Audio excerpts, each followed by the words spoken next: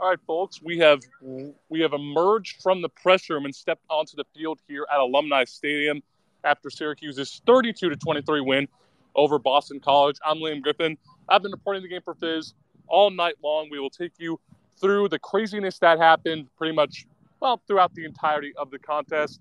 The important thing to start, the Orange emerged with a 32-23 win, snapping a 5-game losing skid. And what a losing skid it was, with the Pitt atrocities offensively. Clemson, don't get me started. Notre Dame, just a multitude of bad. And then it peaks seemingly with the Florida State bloodbath. You then do okay at Wake Forest, at least offensively. Defensively, nah, it wasn't pretty. But your offense showed signs of improvement, and it's no secret, I should say, that this Eagles defense is inferior, or offense is inferior to Wake Forest. You take advantage of that. You have another solid game from your offense, particularly in the fourth quarter, and Syracuse emerges victorious 32-23. So the losing skid is over. SU ends the regular season on a wonderful note indeed. A lot to unpack in this one. We'll try to keep it brief. Garrett Shrader, how about him? He said in his press conference, Gadsden, that he felt good to get the connection with guys like Devon Cooper, Oronde Gadsden, and Damian Alford going. All three of them had over 8 yards. That's as good as said in the press conference. Level, and that's something we've really been looking for the whole season. It's always been the OG show. Oronde Gadsden, he's had his big games, and this was his first 100-yard game since NC State. Not many saw that coming.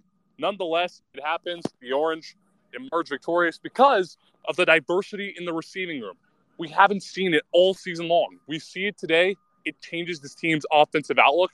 And, yeah, you can say it's a quote-unquote moo point because, it's the last game of the regular season. But an encouraging sight nonetheless, because you play to get to a bowl game, and you want to win your bowl game as well. I mean, I know I'm spitting obvious facts here, but a 32-23 win, yeah, he'll take it all day of the week. And for a moment there, folks, it didn't look like it was going to happen. Truth be told, when Boston College went up 17-6 early in the fourth quarter, you had to be skeptical, no? You had to be, because at that point in time, Eagles had all the offensive momentum. SU wasn't doing anything. And I mean anything. Their offense was not doing anything. And it looked like they're going to go 3 and out when Shrader rolls out right, chucks it out of bounds. Looks like SU is going to have to punt. Not so fast. A roughing the passer call completely changes the game. The Orange score on that drive. Devon Cooper has his touchdown. Then you keep going. You force Boston College to punt.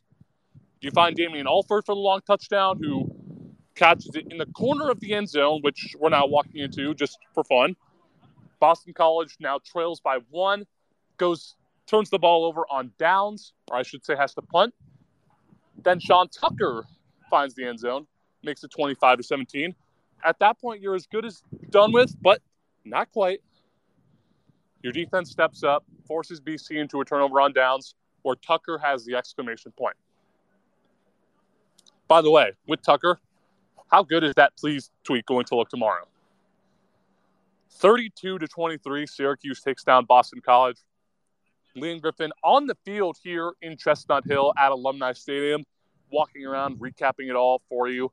And every which way you look, it felt like, and we even touched on this in the press conference too, you're down 17-6 in the fourth quarter. You've lost 5 in a row.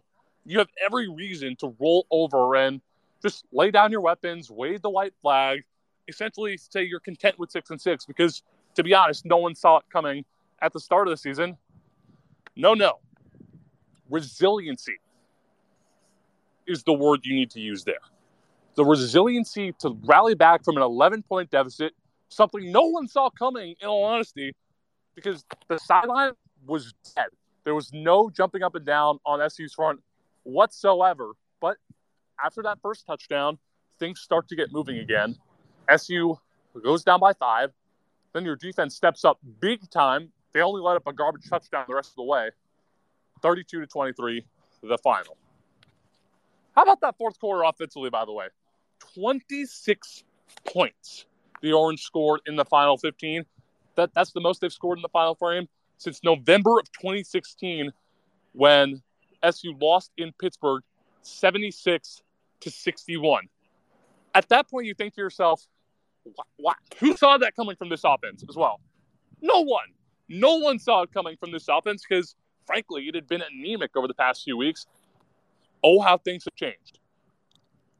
Now, to close this up really quickly, let's take a look at the outlook going forward. You end the regular season 7-5, and it's been a conversation among us SU student media members about the future of the SU Bowl.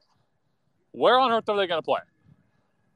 You can point to the Pinstripe Bowl as a quote-unquote obvious one. It's on December 28th at Yankee Stadium, home of the New York Yankees, who haven't won a World Series in 13 years. Had to get that in there somehow. Yeah, cool. What do you do? You played at Yankee Stadium 4 years ago against the Fighting Irish of Notre Dame and got your bludgeons beaten off of you. That excites absolutely no one. Or does it? I don't know. Maybe a lot of I know a lot of Syracuse fans are Yankee fans, so there's that, perhaps. You could also go to the Gasparilla Bowl in Tampa, and our own Ian Unsworth talked about that on his crystal ball on theorangefizz.com. You can check out that to look back at our predictions and all of our other content.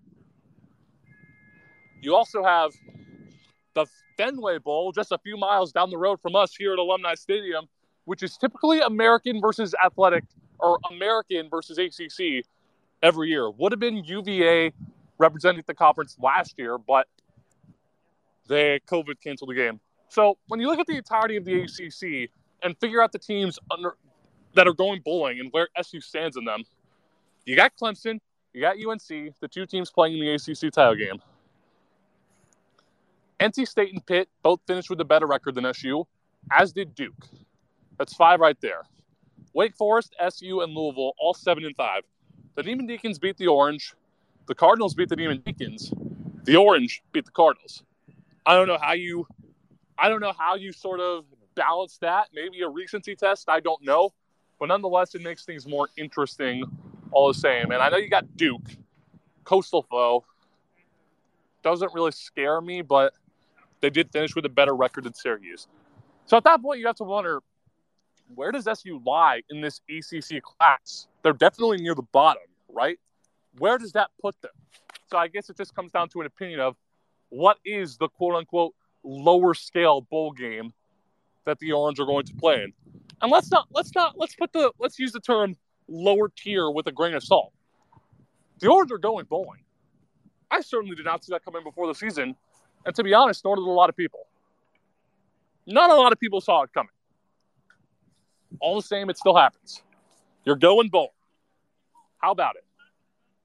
The Orange win here in Chestnut Hill, 32-23. Go into the bowl with a victory. Finish the regular season 7-5. At that point, you have to wonder, what's next? The earliest that we know of the Orange could go bowling is December 17th, the date of the Wasabi Fenway Bowl. I personally am hoping for the Fenway Bowl because it's close to home. I'm from Rhode Island. It'd be an easy drive up. And as the clock hits midnight, we'll wrap this up by saying, what a season for the Orange. You don't like the 5-game losing skid. But what you do like is the win tonight, going bowling, and a fantastic finish to the regular season. We will see what the final game of the season has in store. A bowl game, Boston, New York City, insert other venue. It's going to be fun. That does it for us on this Fizz Twitter space. You can find all of our content at Orange Fizz on Twitter or theorangefizz.com. Signing off, I'm Liam Griffin. Thanks for having fun with us tonight. We'll catch you next time.